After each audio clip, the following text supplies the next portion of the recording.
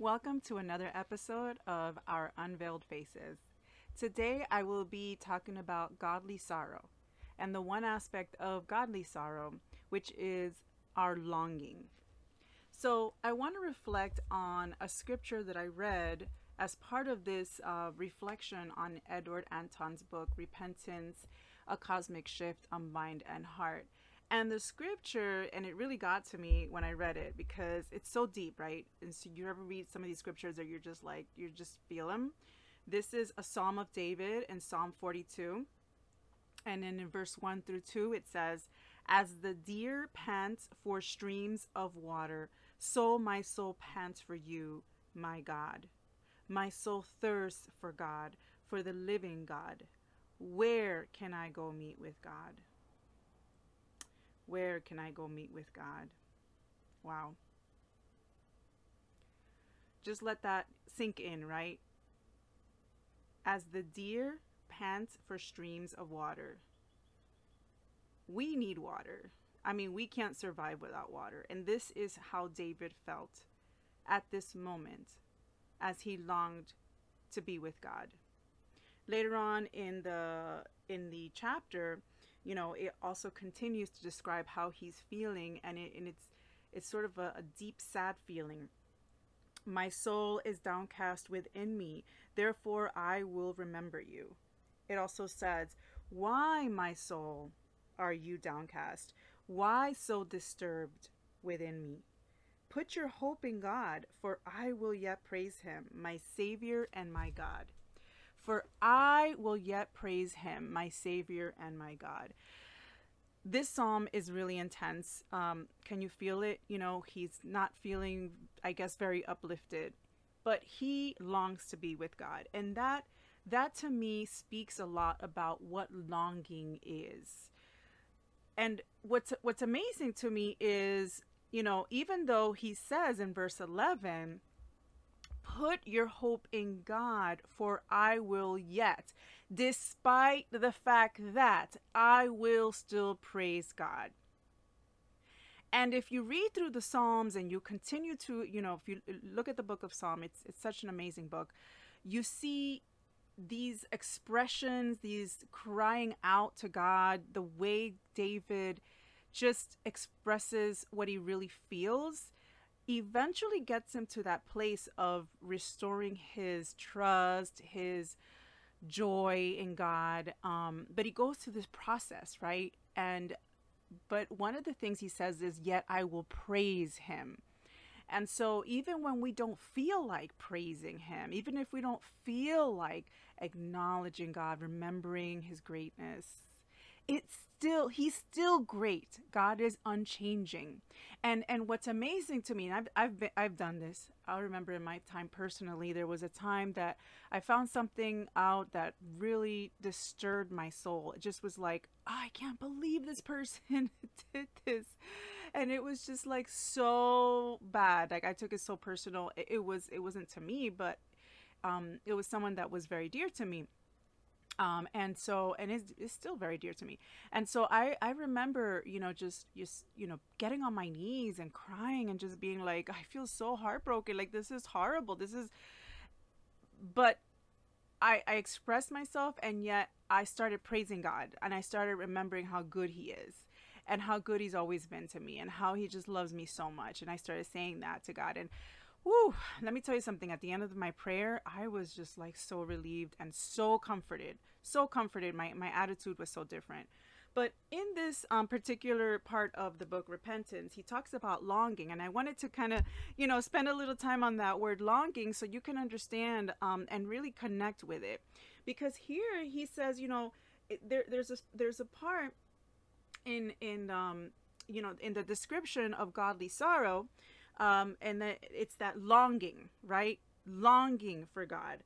So it says here, in the previous section, and I'm not going to go elaborate on it, but I will mention that he speaks of that having the fear of the Lord persuades people, right?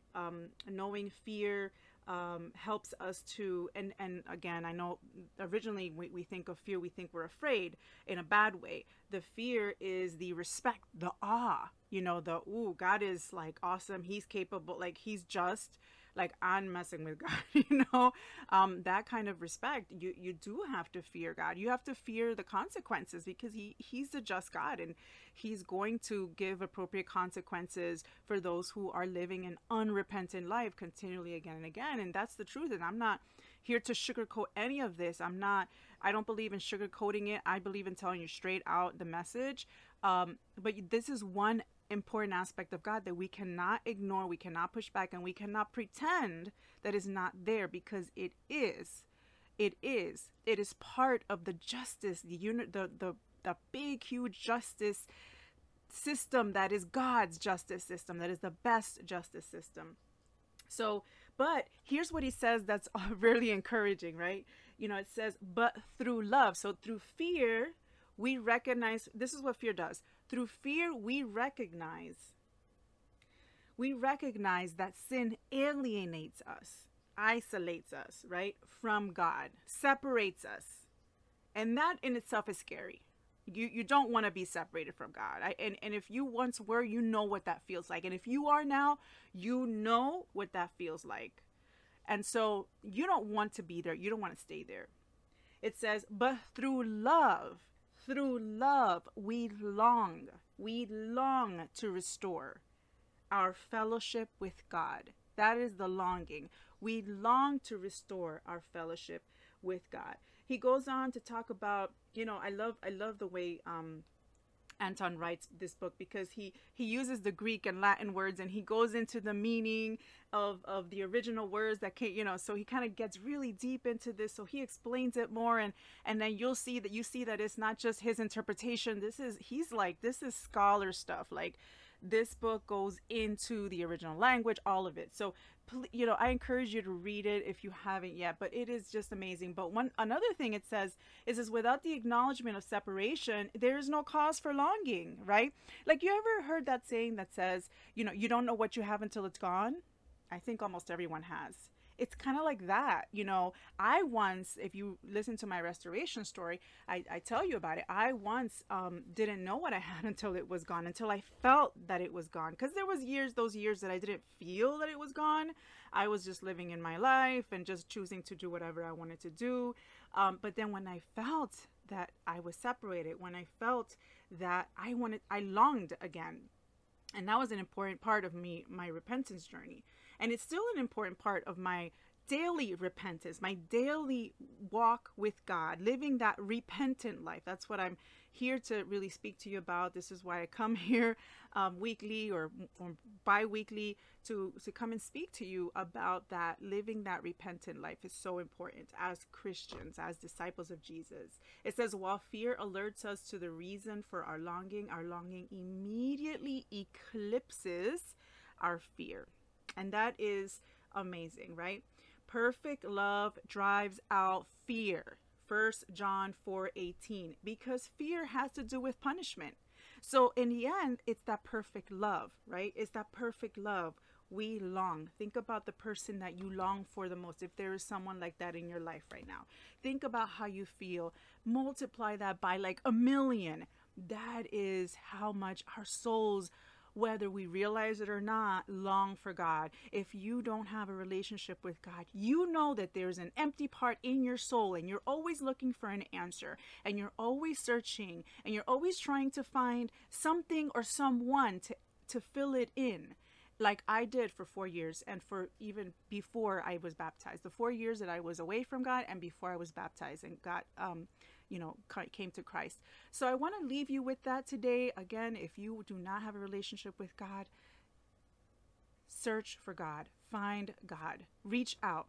You know, I am happy to help as well. You can reach out and comment below. Thank you so much for listening. I really appreciate taking your time to listen to this episode and this video. If you're watching on YouTube or if you're watching on my podcast channels, I so appreciate it. I pray that this will encourage your hearts and your souls, and that this will continue to strengthen your relationship with God daily.